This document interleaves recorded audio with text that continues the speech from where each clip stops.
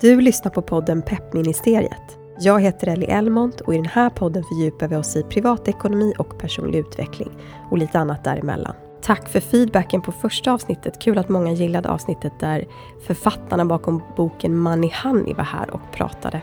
Jag har missbrukat nässpray i en veckas tid och därför så är jag ganska täppt. Så jag är egentligen inte förkyld utan jag måste bara avvänja mig från nässpray om någon undrar varför jag låter så här. Idag står det personlig utveckling på schemat. Och jag har bjudit in en gäst som har fördjupat sig i hur vi lever närmare våra värderingar. Och visste du till exempel att vi lever längre om vi har ett meningsfullt liv där vi agerar utifrån våra värderingar och övertygelser? Bara en sån sak. Och det kan ju låta flummigt det här med värderingar, men det handlar ju egentligen om att förstå vad som egentligen är viktigt för oss och att sedan leva utifrån det. Då mår vi inte bara bättre själva utan vi uppfattas också som mer grundade, mer genuina och som uppriktiga. Och det här ska jag och Linda Hugård prata mer om idag. Hon har till och med skrivit en bok om det här. Och jag hoppas att vi ska kunna skicka med dig både insikter och tips som du kan använda för att kunna leva på ett sätt som gör att du mår ännu bättre. Så välkommen, nu kör vi igång.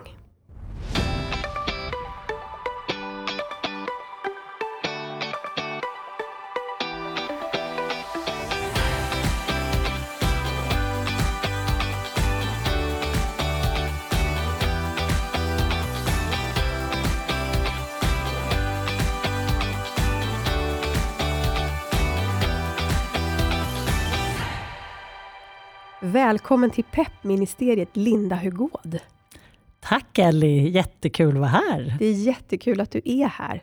Alltså vi har inte känt varandra så himla länge. Jag tänkte jag ska berätta lite grann om hur vi lärde känna varandra. Ja. Men först måste jag bara fråga dig, vad gör du om dagarna när du inte sitter här med mig och poddar?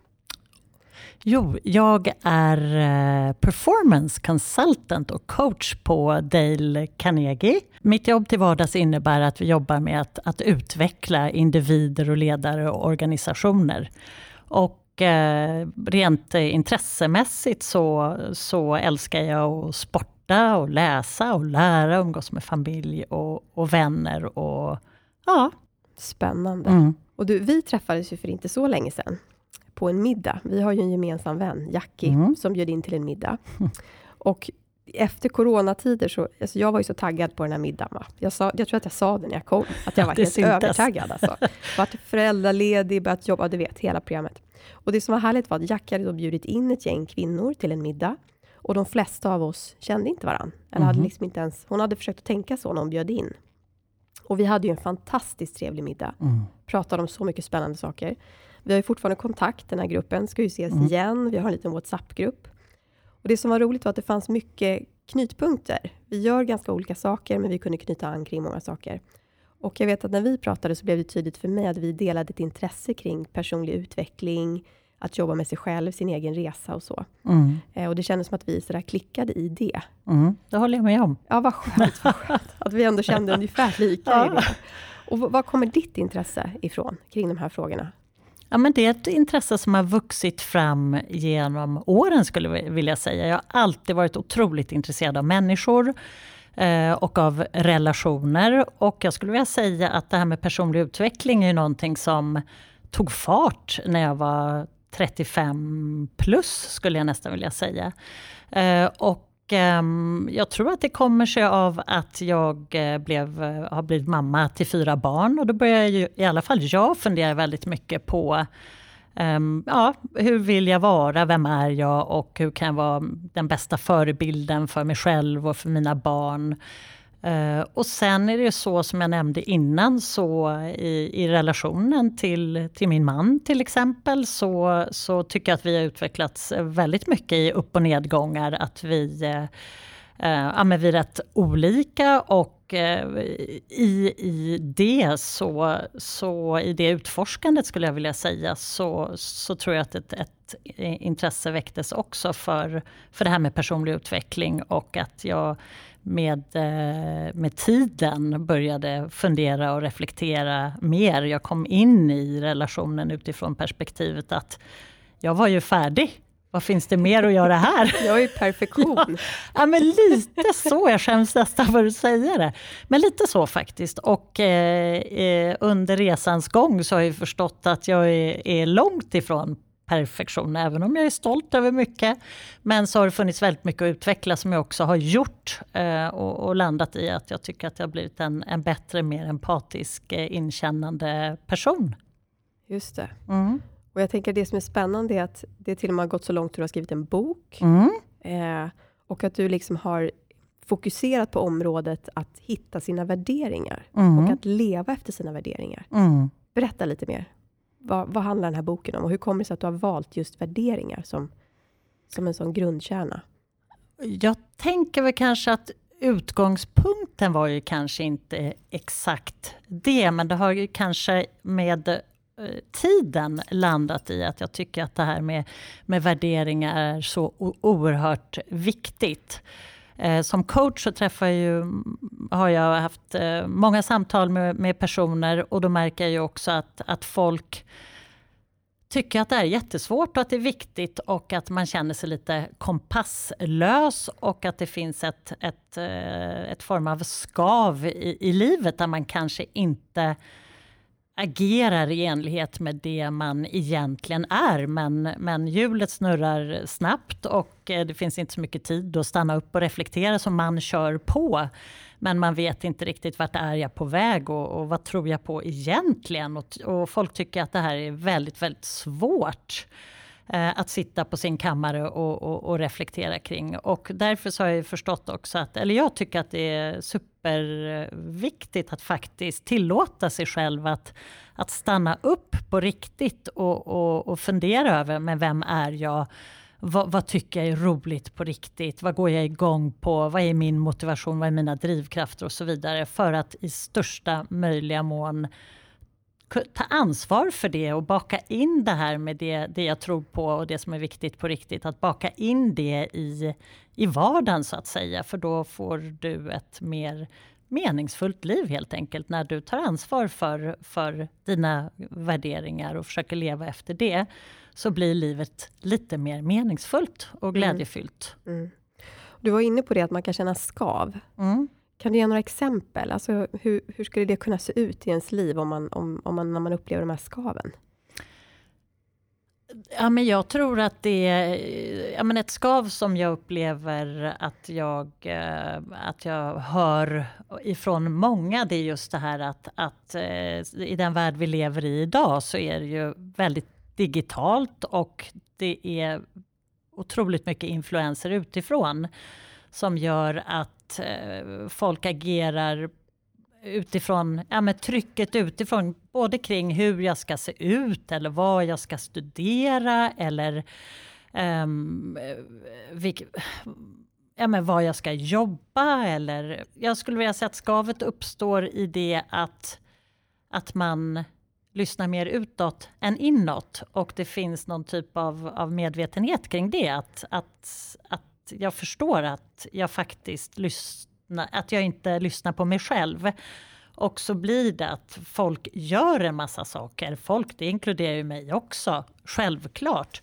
Men gör en massa saker som inte är viktigt på riktigt. Men att man gör det utifrån ett tryck ifrån andra till exempel. Och det är ju, tror jag, verkligen alla kan känna igen sig i. Till viss grad. Just för att vi lever i en tid nu där vi ser vad alla andra gör hela tiden. Och det är lätt att använda det som måttstock hela tiden. Att gud, de gör det där, hon gör det där. Och så landar vi istället i att okej, jag måste bli mer så. Jag måste se ut mer så här. Jag måste göra mer så. Jag måste ha mer så här hemma. Istället för att kanske börja fråga sig, vänta lite. Är det där verkligen det jag vill? Är det där verkligen min dröm? Eller tror jag att det är det för att de 5 personer jag har nära mig berättar för mig hela tiden att det borde vara så? Så att det är ju intressant just som du är inne på, att sätta fingret på de här skaven och förstå. Handlar det om att jag inte har hittat mina inre värderingar istället för att leta efter sätt att förändra sig själv för att bli mer liksom rätt eller anpassad till sociala medier och annat som vi har hela tiden? Exakt, och jag är mentor åt ett ungdomsnätverk också, och jag har coachat seniora ledare och så vidare. Och jag upplever att det där skavet, det spelar ingen roll vem du är eller vilken roll du har. Men det är väldigt, väldigt många som känner av det skavet. Och jag tror att en lösning kan vara att stanna upp och på riktigt reflektera kring de här frågorna. vad man, när man är i sin fulla kraft, när man känner glädje, när man känner energi, vad gör jag då? Varför är det här viktigt för mig? Hur kan jag ta ansvar och baka in det här mer i mitt liv just nu? Så att jag tycker det är jättespännande, för att det spelar ingen roll vem jag träffar, och jag upplever att det är väldigt, väldigt många som känner av det här skavet, och det är därför jag tycker att bland annat det jag skriver om i boken är så viktigt, för att det behövs. Men har du själv levt med de här skaven? För jag tänker att man kommer så här långt och reflekterar så mycket kring det här. Jag brukar oftast landa i att förmodligen har man en egen erfarenhet som har fått den att börja tänka på det här sättet. Har du själv liksom levt i det här och gjort den här förändringen och upplevt skillnaden? Eller hur kommer det sig att du liksom hittade det här och fick upp ögonen för det? Det är en bra fråga, Ellie. Det här har ju också vuxit fram, och absolut så kan jag säga att jag har haft det skavet. Jag vet inte hur medveten jag varit om det. Men som ett exempel eller om jag ska försöka förklara det, så har jag är uppvuxen i en familj med väldigt mycket kärlek och omtanke, men samtidigt också rätt mycket förväntningar kring så här gör man och så här är det, lite sådär. Och sen har jag då, tror jag, det är min analys, jag sitter inte heller på några svar, men försökt, som barn gör också, anpassa sig till föräldrarna och deras värderingar och så vidare. Så att det tog väldigt, väldigt lång tid för mig innan jag i vissa frågor och sammanhang kunde stå upp och säga vad jag tycker. Och det är någonting jag kan säga, att jag kan skämmas för att jag i vissa sammanhang till och med relativt min man, där jag kanske har glidit in i en viss roll, för att det är det jag känner igen hemifrån. Att jag inte har stått upp för vad som är viktigt för mig, utan jag har försökt vara till lags och anpassa mig på ett sätt som är fullkomligen överdrivet, om jag ska vara helt ärlig.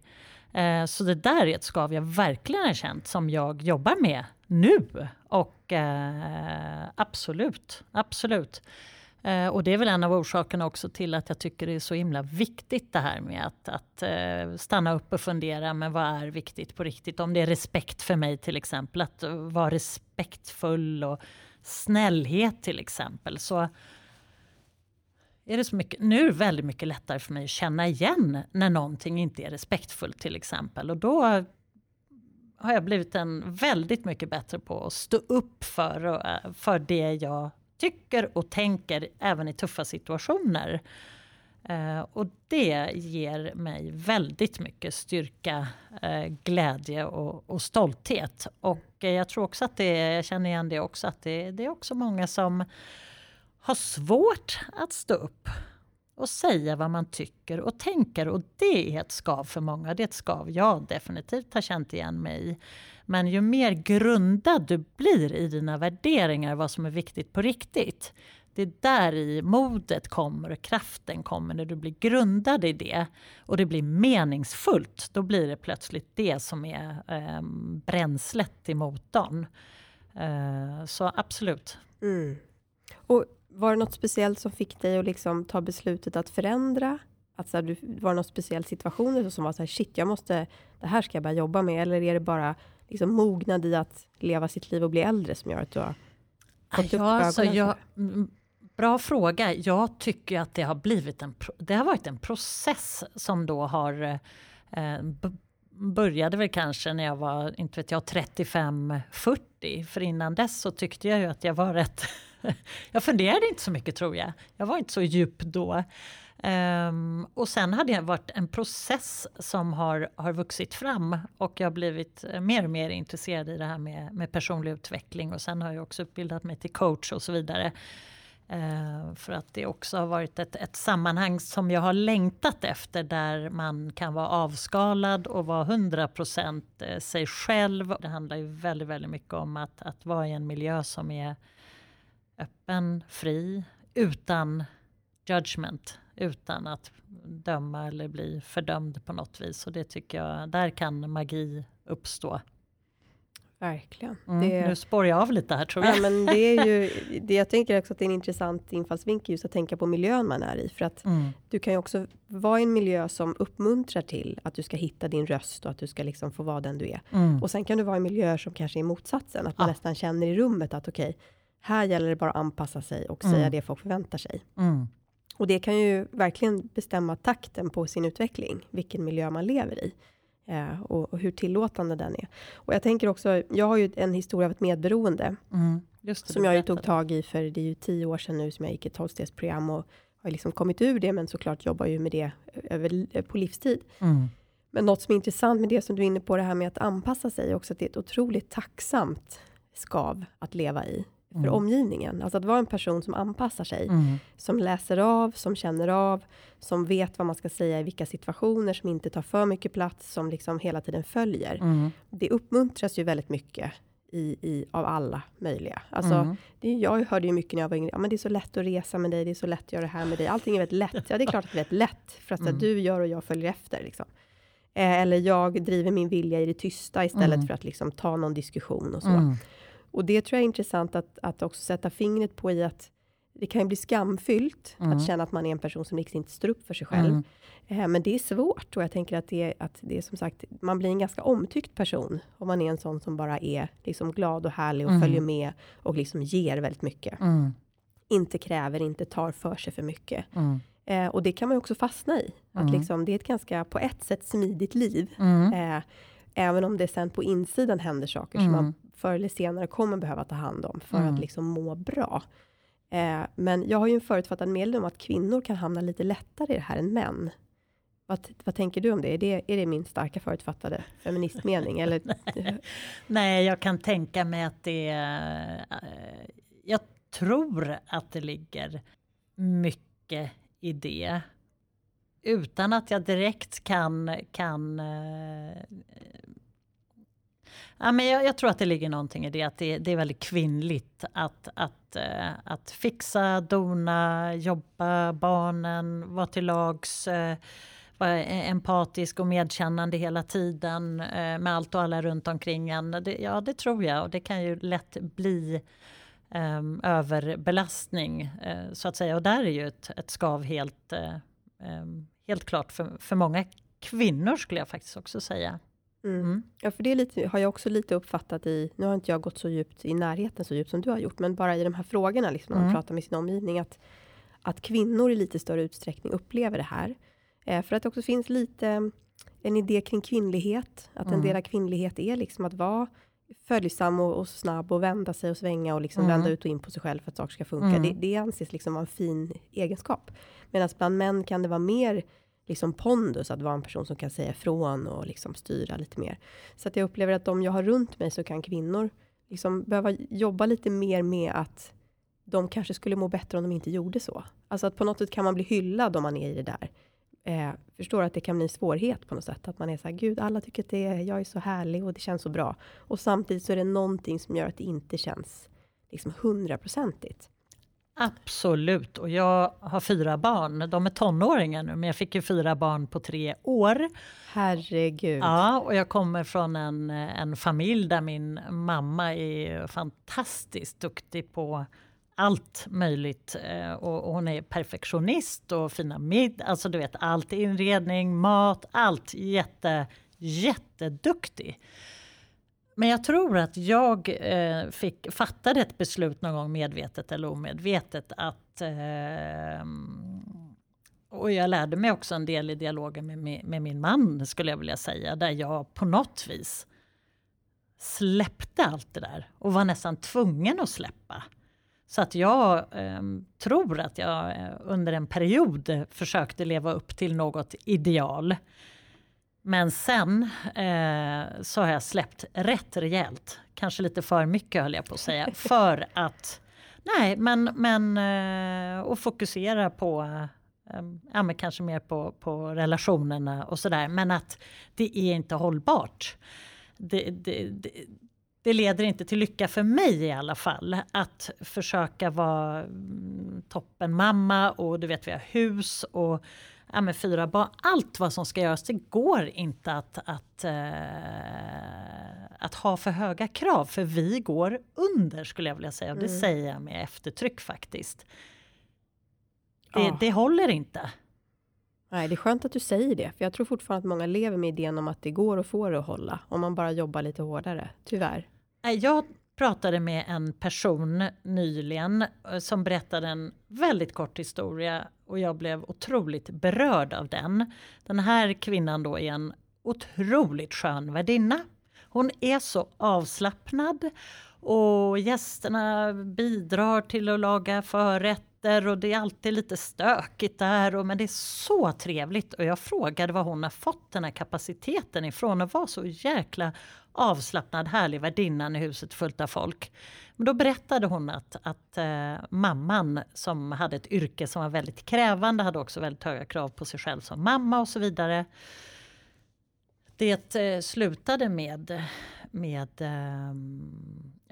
en olycka som kom till följd av för hårt tryck helt enkelt. För hård press på sig själv att leverera på jobbet, leverera som mamma och ha perfekt dukade middagar och så vidare. Det blev för tufft, och den historien, när hon sa den till mig, jag har verkligen inte kunnat släppa den. Och jag tror att det är många, framförallt kvinnor, som lever med så högt tryck på sig själva kring hur man ska se ut och vad man ska leverera på jobbet. Och barnen ska ha ditten och datten, och det blir för mycket helt enkelt. Så det är bra att du tog upp det, Ellie, för att där tror jag att vi vinner på att våga släppa lite. Verkligen att våga uppmuntra varandra till att släppa. För det är ju, ibland kan man ju upprätthålla det där gemensamt. Ja. Alltså liksom man säger till sig själv så här, vi borde tona ner lite. Och sen ändå så går man ju runt på varandras middagar och så hyllar man varandras perfekta dukningar och fantastisk mat och så. Och så skickar man går man hem och bara shit, nu ska de komma till oss. Ja, nu måste jag ju höja ribban. Alltså, det är ju lätt att man är i någon form av symbios. Alltså vi kvinnor, men också alla tillsammans någonstans. Att man ibland behöver så här, prata med varandra. Bara, hörni, alltså framförallt kanske med sina nära. Att så här, kan vi inte bara göra en så här soft middag? Kan vi inte bara göra så att alla tar med sig någonting? För när en person vågar släppa sargen, då blir ju alla så här, men gud vad skönt. Alltså att vi inte har kommit på det här tidigare. Alltså ofta är det ju så att alla behöver hjälp. Att liksom så här, någon vågar säga så här, vet du, jag pallar inte. Absolut. Utan vi gör det på ett annat sätt. Och när man gemensamt bestämmer det, så får ju alla möjlighet att liksom ladda av lite och känna att det är helt okej. Då kan alla andas ut och bara wow, varför kom inte på det här tidigare? Ja, men lite alltså. Ja, jättebra. För då hjälper man varandra, tänker jag. Istället för att det blir ju lätt att man håller det här för sig själv. Och så håller man fasaden uppe och så jobbar man liksom ensam i det där. Så jag tror man har mycket att vinna på att prata om det som vi gör. Men också prata med sin omgivning om att så här, vänta lite, kan vi göra den här semestern på ett sätt som blir lite smidigare och enklare? Kan vi liksom tona ner? Och det brukar jag prata om med privatekonomi också till exempel. Att man kan håsa igång varandra. Ingen har egentligen råd, men liksom alla hakar på varann och tar de här dyra hotellen och middagarna, och alla går hem sen och bara shit, nu blir det ju tufft till vintern här, vet du. Men så går man ut igen och så fram med kortet, så där man så här, kan vi inte prata med varandra, bara, hörni, om när någon vågar säga, vet du, jag har inte råd riktigt med det här. Då blir alla så här, men gud vad skönt att du säger det. Kan vi inte bara ta någon lite softare restaurang? Ja, men nu gör vi. Alltså, nu gör vi det. Så att det är ju det här med att våga liksom lyfta på locket och inte bära på sakerna själv. Det brukar ju hjälpa sig själv och sin omgivning. Och vad bra att du tar upp det där, just det här med att man aldrig är ensam.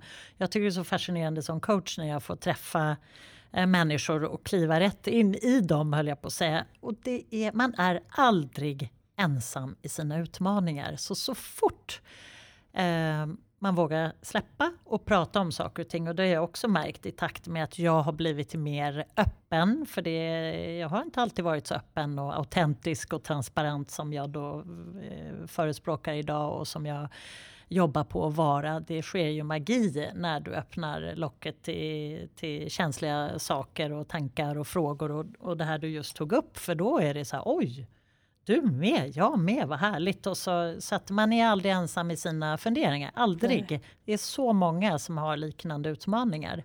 Och ju mer vi pratar om dem, desto mer connectade blir vi, desto bättre mår vi. Så att det tror jag är jätteviktigt att börja prata och vara den som vågar faktiskt ta steget. Och vara en förebild. Ja, vi pratade om det lite innan, det här med att om man lyckas leva närmare sina värderingar, för jag ska inte säga om man lever efter dem, för det kan nog ingen människa göra, men om man lyckas komma närmare, så pratade du lite om vad det leder till, alltså i att hitta mening och lycka. Kan du inte berätta lite om det, för det är så intressant, vad det kan få för effekter om man kommer dit? Jo, men det vi pratade om innan, det var att ju mer grundade vi blir i våra värderingar utifrån de vi är på riktigt, och ju mer konkret det blir för mig vad som är viktigt, om det nu är till exempel hälsa eller lärande eller vad det nu må vara, och ju mer vi kan, eller snällhet, respekt, ju mer vi kan baka in de där värderingarna i våra sådär mikrobeteenden vi har varje dag, desto mer mening får du i ditt liv. Och som jag sa innan här, att ju mer meningsfullt liv vi har, det är faktiskt en vad heter det, predictor, alltså något som förutbestämmer hur länge vi lever. Alltså om vi har ett meningsfullt liv bestämmer faktiskt hur länge vi lever, hur friska vi är, och men hur glädjefulla våra liv är. Och därför att just ta den här tiden att reflektera och stanna upp och landa i vad som är viktigt på riktigt, och sen fundera på hur kan jag ta ansvar för det här och baka in det i mina dagliga göranden. För det behöver inte vara så att du ska vara Elon Musk på Tesla eller något liknande för att skapa mening på jorden. Det kan ju vara i väldigt små enkla dagliga göranden, som att le till varje människa du träffar så att den känner sig sedd till exempel. Det kan vara på sån liten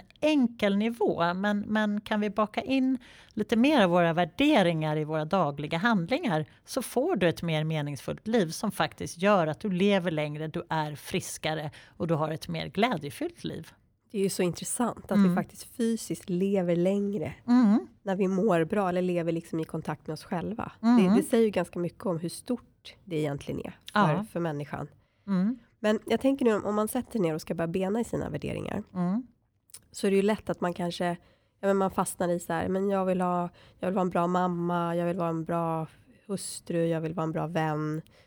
Hur ska man liksom, för jag tänker att om man verkligen ska nå liksom lite djupare och kunna omsätta det där till handling på något vis, så bör man liksom komma ett steg till. Hur gör man det? Liksom, hur hittar man sitt inre? Och hur vet man att man liksom har hamnat rätt? Det finns ju olika sätt att göra det på. Ett sätt är ju att tänka, och det här är en av de frågorna jag har i boken som jag tycker det är så här väldigt enkelt och ändå kraftfullt. Det är att tänka så här, vem i min omgivning, i min närhet? Det kan vara en morfar eller en kollega eller en vän eller en kändis, inte vet jag vad. Men vem i min omgivning ser jag upp till eller beundrar eller har beteenden eller agerar på ett sätt som jag gärna vill. Det är kanske någon som har väldigt mycket energi alltid, eller någon som alltid tänker utanför boxen och gör massa konstiga saker, eller det kan vara vad som helst. Men fundera över vem beundrar jag och varför? Vad är det den här personen gör? Ja, men den går upp tidigt varje morgon, eller den äter hälsosamt, eller den lär sig alltid någonting nytt varje dag eller vecka, eller den är alltid snäll mot människor, eller det kan vara vad som helst. Och sen också ställa sig frågan, ja men okej, vad säger det om mig att jag då ser upp till den här personen eller den här personens beteenden eller beundrar, eller vad man nu ska kalla det. Vad säger det om mig? Och vad kan jag ta ansvar för och börja göra redan imorgon? Det är ett så här enkelt knep tycker jag att komma närmare det. Men sen en annan fråga, det är ju så här att tänka efter och att ställa sig frågan om jag tänker på en bild eller en situation eller en händelse i mitt liv när jag är i min fulla kraft och känner glädje, lycka, mening. Vad är det för bilder som dyker upp? Vad gör jag? Målar jag? Står jag på en scen? Är jag uppe på en bergstopp? Utmanar jag mig fysiskt? Whatever. Men vad gör jag för någonting? Vad är det för bilder som dyker upp i minnesbanken? Och vad säger det om mig? Just det. Och hur kan jag ta ansvar för det här? Och det behöver inte vara så storslaget. Det kan vara verkligen, hur kan jag baka in det här i min vardag? Ja. Så att det är 2 sådana exempel på. Ja, det är jättebra. För det är ju precis det där med att hitta någon annan. Ibland är det lättare att se det i någon annan än att se det i sig själv. Ja. Att så här, man kan sondera terrängen och upptäcka saker hos andra. Och på så sätt förstå vad man egentligen tycker är härligt. Och också att hitta de här sakerna i sitt eget liv. För jag tänker att vi ganska ofta så har man ju stunder, kanske dagligen eller varje vecka, när man stannar upp och tänker så här, shit, vad kul det här är. Eller wow, att jag får träffa de här människorna, eller gud vilken härlig middag. Jag tänker som när vi träffades på den här middagen. Och jag tror att vi var fler som gick därifrån och bara, shit, det här ska man göra oftare. Ja. Och det är ju sådana här guldkorn, där man får en sån här liksom upplevelse av att okej, det var någonting i det här som jag verkligen fick kraft av. Ja. Och då kunde jag för mig sätta fingret på att men det var att träffa andra som bottnar i liknande saker, men som ändå tillför nya saker. Det är att få nya bekantskaper. Det är att ha ett slutet rum, alltså att sitta hemma hos en person tyckte jag var väldigt givande. För att det ger en öppenhet som man kanske inte har på samma sätt när man sitter på restaurang, när man alla sitter och lyssnar på varandra. Så ganska lätt kunde man ju hitta 3-4 saker som man kände, det här var anledningen till att det här var så himla härligt. Ja. Och då är det lättare att kanske spinna vidare på sen. Okej, vad kan jag hitta på av det här? Ja, men nu tänker jag borde ha en middag hemma hos mig. Och vi borde ses igen i den här gruppen och göra det här. Alltså, då kan man ju få ledtrådar som man sen kan ta vidare. Och då gäller det ju bara att göra något av det. För det är väldigt lätt att lämna en situation och vara så här, gud, det här borde vi göra om. Klipp till 12 månader senare bara, nu är vi här igen, men varför har vi inte gjort det här oftare? Alltså, så det handlar ju om det här lite som du är inne på, att liksom ta sina värderingar och omsätta dem i någonting som faktiskt blir någonting. Men också samtidigt göra det som du gjorde. Som jag tror att det är få som faktiskt gör. Att stanna upp och reflektera. Vilken härlig kväll. Vilken positiv energi jag har. Och sen fråga sig själv. Vad var det som gjorde att jag trivdes så bra ikväll? Och du listar upp 4-5 saker. Och det där är ju också någonting jag brinner för just nu. Jag har börjat testa, jag trodde aldrig jag skulle göra det. Men jag har testat meditation och mindfulness och den här typen av saker. Vilket gör att jag också, precis som du, har blivit bättre på att stanna upp och reflektera. Och det är en viktig del i hela kakan, att tillåta sig själv att stanna upp och reflektera, precis som du sa. Men sen såklart också att omsätta det. Men det blir ju kanske lättare om du vet exakt vad det är du uppskattar och varför det är viktigt och vad det ger dig. Just det. Ja, intressant. Och det är ju precis en ledtråd i att stanna upp och bli medveten. Jag tänker att medvetenhet, alltså facit är alltid medvetenhet tycker jag. Men vad man håller på med så är det så här, det handlar bara om att fånga sig själv. För att det är det vi så sällan gör, för tempot är så högt och vi får så mycket utifrån hela tiden. Exakt. Och då tänker jag, kan man fånga sig själv en gång i veckan, så är det ändå ett stort steg. Alltså om man kan få 10 minuter där man sitter ner och så här, vänta lite, vad har hänt den här veckan? Vad behöver jag fundera på? Vad tar jag med mig? Det är ju värt, det tänkte jag på när jag gick det här 12-stegsprogrammet då för 10 år sedan. Då gick jag ju varje måndag i en sån här gruppterapi, eller vad man ska kalla det. Och det var ju hela behållningen. Att en gång i veckan sitta ner 1,5 timme, lyssna på alla andra människor och dela med sig av det man tar med sig från den här veckan. Då kunde du få insikter om saker som du aldrig hade reflekterat över annars. Alltså det kunde vara någonting som hände i en bilkö, eller någonting som hände i ett telefonsamtal, eller liksom små grejer. Så när du verkligen fick känna efter, så var det en ganska stor grej. Men i det vanliga bruset i livet så hade man inte ens reflekterat. Exakt. Så liksom möjligheten att stanna upp, det är ju som du är inne på, tror jag verkligen är en nyckel. Det är jag helt övertygad om. Tack för att du delade det.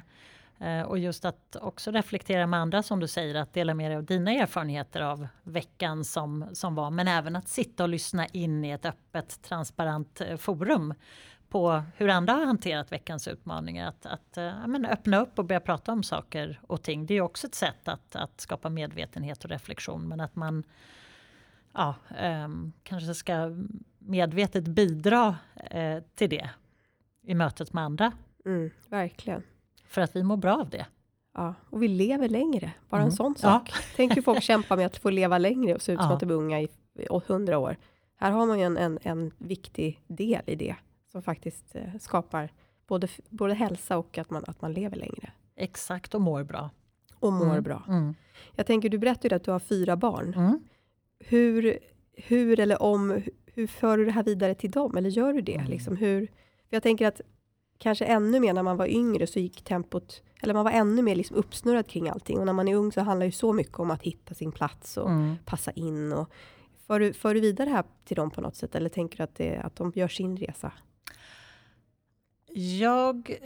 Det hoppas jag verkligen, och det tror jag att jag gör, och jag gör det här medvetet också för att just föra saker och ting vidare som jag tycker är livsviktiga. Och exempelvis det här med att vara öppen och inte dömande. Jag har nog varit rätt dömande innan jag kommer från den familjekulturen på sätt och vis. Mycket kärlek, men ändå så här, snabbt att döma skulle jag vilja säga. Och det är någonting jag jobbar otroligt medvetet med. Det ingår också i det jobbet där jag är nu, och jag har lärt mig det i coachingen och så vidare. Men det där har jag verkligen jobbat medvetet med, att bli öppen och icke dömande. Och det vet jag funkar, för att det får jag bekräftat, och från mina barn också, att de märker det jättemycket, och det är för mig stort att jag försöker att vara en förebild och föra det vidare genom mitt agerande och inte genom att predika, utan att vara öppen när jag stöter på någonting där jag annars kanske hade varit snabbare och komma in med min värdering eller mitt råd och så vidare. Och vara öppen och lyssna och ställa frågor. Så att jag försöker föra det vidare genom att lära mig så mycket som möjligt och bli så klok som möjligt och agera utifrån mina lärdomar. Där det här med att inte döma till exempel är en jätteviktig del. Att vara öppen. Och det är en otroligt viktig del i hela den här resan faktiskt, att ge de bästa förutsättningarna till mina barn. Att de blir öppna individer som lyssnar in olika perspektiv och som inte dömer. Och, sen är det klart att jag är ju mamma och jag gillar också att prata, så att jag pratar ju om de här frågorna också, men jag försöker genom att mitt agerande att vara en förebild. Och jag har ju en tvillingsyster också. Jag hoppas det är okej, Jenny, att jag säger det. Nej, men så att vi är enäggstvillingar också. Och jag har ju gjort den här resan med coaching och skrivit boken och funderat och reflekterat. Sen har jag mycket äldre barn också, haft mer tid med det där. Så att jag tror också att det är en hur ska jag kalla det utan att det blir känsligt, men men det är lite skillnad där, tror jag, men vi pratar ju också om sånt här, min syster och jag, och vikten av det också gentemot barnen, att de ska känna att de får vara de är utan att vara dömda för ena eller andra och så vidare, att man får vara den man är. Det tycker jag ju är otroligt viktigt. Tror du att värderingar förändras genom livet, eller har vi ett gäng kärnvärderingar som följer oss? Vad tror du? Jag är helt säker på att värderingar förändras över livet. Jag har gjort ett sådant värderingstest en gång, och det var lite intressant, för vi kommer ju från någonting som är våra grundvärderingar. Det är några som hänger med oss hela livet i ett stort sätt. Men sen i takt med att vi också blir medvetna eller inte, att vi tänker så här, men gud, den där värderingen, den har ju bara hängt med. Vi tar ju efter, det är det här som jag tycker är intressant. Vi tar ju efter de värderingar vi har fått med oss och kopierar det av vana. Så det är inte förrän vi stannar upp och reflekterar kring, är det här någonting jag står för och tror på, är stolt över att föra vidare eller inte.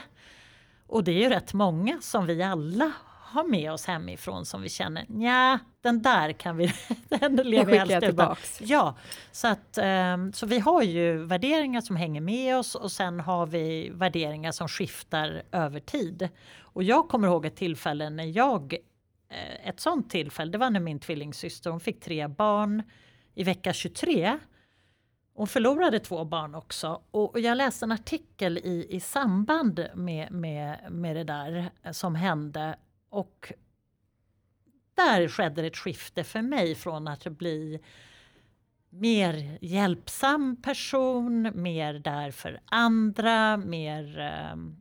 Så det där var en händelse som inträffade som gjorde att jag omvärderade, om vi nu ska vara helt konkreta, en värdering som kanske hette mer empati eller snällhet och alltså att hjälpa till, att vara där och så. Så att värderingar ändras över tid. Vissa bär vi med oss hela livet. En annan värdering som jag ändrade på mitt i livet, höll jag på att säga. Det var en av mina visionsvärderingar som blev en värdering som jag efter jag gjorde det här värderingstestet kände att det här vill jag jobba på. Jag vill bli mer sårbar för att jag förstod att jag har ju varit där så mycket för andra och lyssnat. Men när folk har pratat med mig och då har jag har nog inte alltid varit så öppen och generös och sårbar med mig själv. Så att det var en sak, det ville jag bli. Och det har jag jobbat på medvetet och det har ju också skapat otroligt många fina magiska samtal. Det händer ju någonting då. När jag medvetet tänkte nu ska jag bjuda mer på mig själv. Av det som är jobbigt, det som jag har hållit tillbaka när jag kanske tidigare sagt så här, nej men det är jättebra. Och så har jag istället sagt precis som det är, om det är någonting som är utmanande, tufft eller svårt eller sådär. Så har jag bjudit på det och då uppstår faktiskt magi, kände jag. Så det är en värdering som har ändrats. Wow, bara att se att resultatet blir något helt annat. Det blir det. För jag tänker i sårbarhet så kommer ju kontakt. Och då tänker jag bara att upptäcka det. Att så här, gud, jag ändrade det här och då skapas någonting som jag inte upplevt tidigare.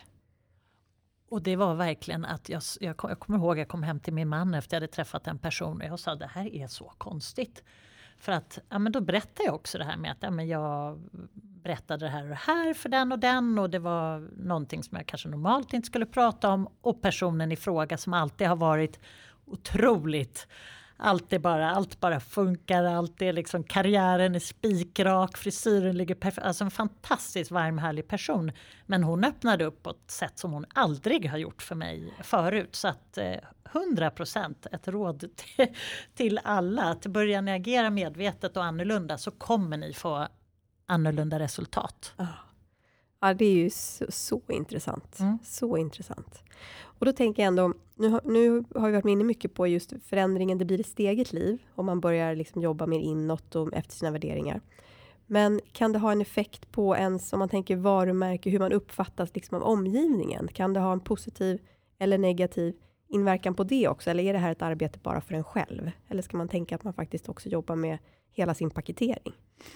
Ja, men jag tänker så här att precis som varumärken eller arbetsgivarvarumärken som jag har jobbat med länge så har ju vi ett personligt varumärke vare sig vi vill det eller inte, och det är hur vi uppfattas.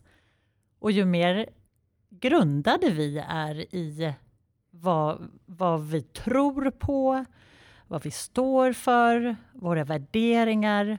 Och ju mer ju mer grundade vi är i det och ju mer vi agerar och kommunicerar i enlighet med det, desto mer trovärdiga blir vi som individer. Vi bygger ju tillit över tid, skulle jag vilja säga. Och sen är ju det här med hela hållbarhetsgrejen. Ju mer grundade vi är i våra värderingar, vår tro, och ju mer vi agerar i enlighet med det, desto friskare och hållbarare blir vi. Men framförallt att du bygger ett varumärke som gör att du bygger tillit och trust och trovärdighet i och med att du är förankrad, du är trovärdig, du är differentierande, du är unik på ditt sätt. Så absolut. Och det är oavsett om du är en person som vill ut där och bygga varumärke medvetet eller inte.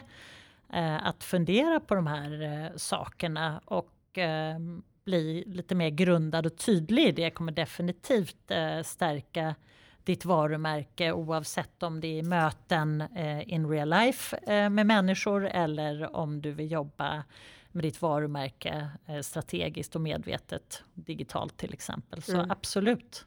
Och det kan man nästan känna på människor ibland. När man träffar människor som är väldigt grundade i sig själva så känner man ju det i hela deras sätt att vara. Och ibland kan man ju träffa människor där man känner att här finns det lite kvar. Där man känner att det nästan är luft mellan det som står framför mig och det som är där bak. Så känner man att det är någonting här som inte riktigt stämmer överens. Och där kan man ju verkligen känna den skillnaden. Även om det är någon man träffar på ICA eller på en fest eller en vän eller så har ju det en påverkan på en. I hur man bemöter den personen och hur mycket kanske tillit den signalerar. Och man blir ju trygg på något vis. Jag blir trygg i alla fall. Jag vet inte om du känner det också. När du känner att det är en samstämmighet. Så skapar ju det någon form av trygghet som jag tror i den här världen också. När vi lever på distans och i den digitala världen. Allt går fort och så. Så det är en trygghet som vi längtar efter på något vis. Att vi känner att den här personen kan jag lita på. Och jag tycker att man själv blir tryggare automatiskt. Alltså när du pratar med någon som är grundad, då kan du andas ut och vara grundad i dig själv också. Medan när du träffar någon som du känner upp och svävar så blir det så att du nästan försöker följa med och förstå och så känner du att du tappar bort dig själv. Det kan jag uppleva ibland. Så att det har ju också vi sprider på något sätt en positiv energi vidare i att grunda oss. Verkligen. Verkligen, det var bra att du sa det för det var väldigt bra formulerat och viktigt. Jag vet att jag fick ju lära mig då när jag jobbade med det här själv då, under väldigt intensivt ett tag. Jag var också ganska ung då och då hade man ju bara den utmaningen att man var ung och ny på arbetsmarknaden och skulle anpassa sig. Och då fick jag med mig ett bra tips som var prata med din egen röst. Och det var en sån nyckel för mig. För jag kunde känna att jag i liksom situationer med människor jag inte kände så bra så blev jag så liksom inriktad på att läsa av och förstå och säga rätt saker. Så att jag liksom tappade bort mig själv, att jag inte gick upp i tempo eller vet att det hände någonting. Och då genom att jag kunde gå tillbaks och prata med min egen röst. Då hittade jag tillbaks. För då kände jag att så här, då var jag tvungen att andas ut och så landade jag i mig själv. Och så pratade jag med min egen röst och då kände jag igen mig själv. Då hör jag ju mig själv prata. Och då var det lättare att navigera i det. Så ibland kan det vara små knep som gör att man liksom i en situation bara kan komma tillbaks när man känner att man är på väg att liksom dra iväg. Verkligen. Jag sitter här och tänker, det skulle man ju kunna prata med din egen röst eller prata med det. Alltså det här som vi har pratat om nu skulle man ju kunna göra exakt samma sak. Att det här med lyssna inåt. Ta det här djupa andetaget och bli grundad innan. Ja, intressant. Men det här ska man ju verkligen kunna prata om i all evighet. Det finns många fler frågor jag skulle vilja ställa. Tiden rinner dock iväg. Men jag skulle ändå vilja att vi avslutningsvis skickar med någonting. Om man nu lyssnar på det här och känner att men jag har några skav. Jag kan känna igen mig i det här att jag liksom inte riktigt har, kanske i vissa delar hittat mig själv men i vissa delar inte. Och jag vill komma vidare. Kan du skicka med några tips? Liksom, vad kan man börja om man känner att man vill liksom börja leta lite kring i det här men inte vet var man ska börja? Ja, det finns ju mycket olika. Jag tänker på allt ifrån meditera och därigenom stanna upp lite. Då får man ju tankar och insikter och så vidare. Sen finns det ju det finns ju massa appar och sånt där också. Det finns en kurs som jag testade en gång, 29K, som handlar om personlig utveckling. Som jag tyckte jag testade det för jobbat med lärande mycket och var nyfiken. Men det är väldigt mycket kring personlig utveckling också. Som är gratis, det gör personlig utveckling på hög nivå tillgänglig för alla runt om i världen. Wow. Där finns massa kurser och då är ett sätt, tänker jag också, att gå in och titta där. Vad är det som tilltalar dig? Det finns kurser som self-compassion, alltså självkärlek eller inre kritiker. Det finns massa kurser där som man kan se vilken triggar mig och min nyfikenhet och gå in och testa det. Sen, jag ska inte promota min egen bok här. Det tycker du ska göra. Ja, men jag har ju skrivit den just för att hjälpa till med den här delen. Att stanna upp, reflektera, skriva ner, diskutera. Det finns även buddy guide som man köper den tillsammans med en vän eller någon annan och så kan man diskutera de här frågorna. Så att, det är också tips. Men ett väldigt konkret tips, det är verkligen så här, vem ser jag upp till eller beundrar av en eller annan orsak som gör någonting som jag vill komma igång med? Vad gör den personen? Vad säger det om mig? Vad kan jag börja med redan imorgon? Sen finns en till app som jag har börjat utforska som heter Healthy Minds. Som blev rekommenderad i en podcast som heter heter Brain Observations med en neurolog som heter Karin Sundell. Healthy Minds är en otroligt spännande app som också går igenom alla de här temana med värderingar och syfte och mindfulness. Bra, det är ju också enkla grejer att ta till sig. Alltså de flesta har smartphones så man kan lätt liksom börja med någonting i appform. Fantastiskt. Var hittar man din bok om man vill läsa den? Den hittar man på www.yougodandfriends.com. Och YouGod är mitt efternamn, det är som Hugo och ett D. YouGodandfriends.com.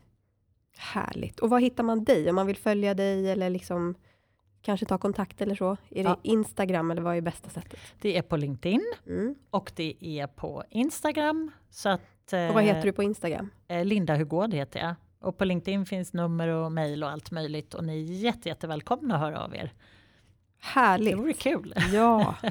Och du, tack för att du var här. Ja, men tack och själv. delade alla de här tankarna och insikterna. Så härligt. Tack, det var jättekul. Tack ska du ha. Tack.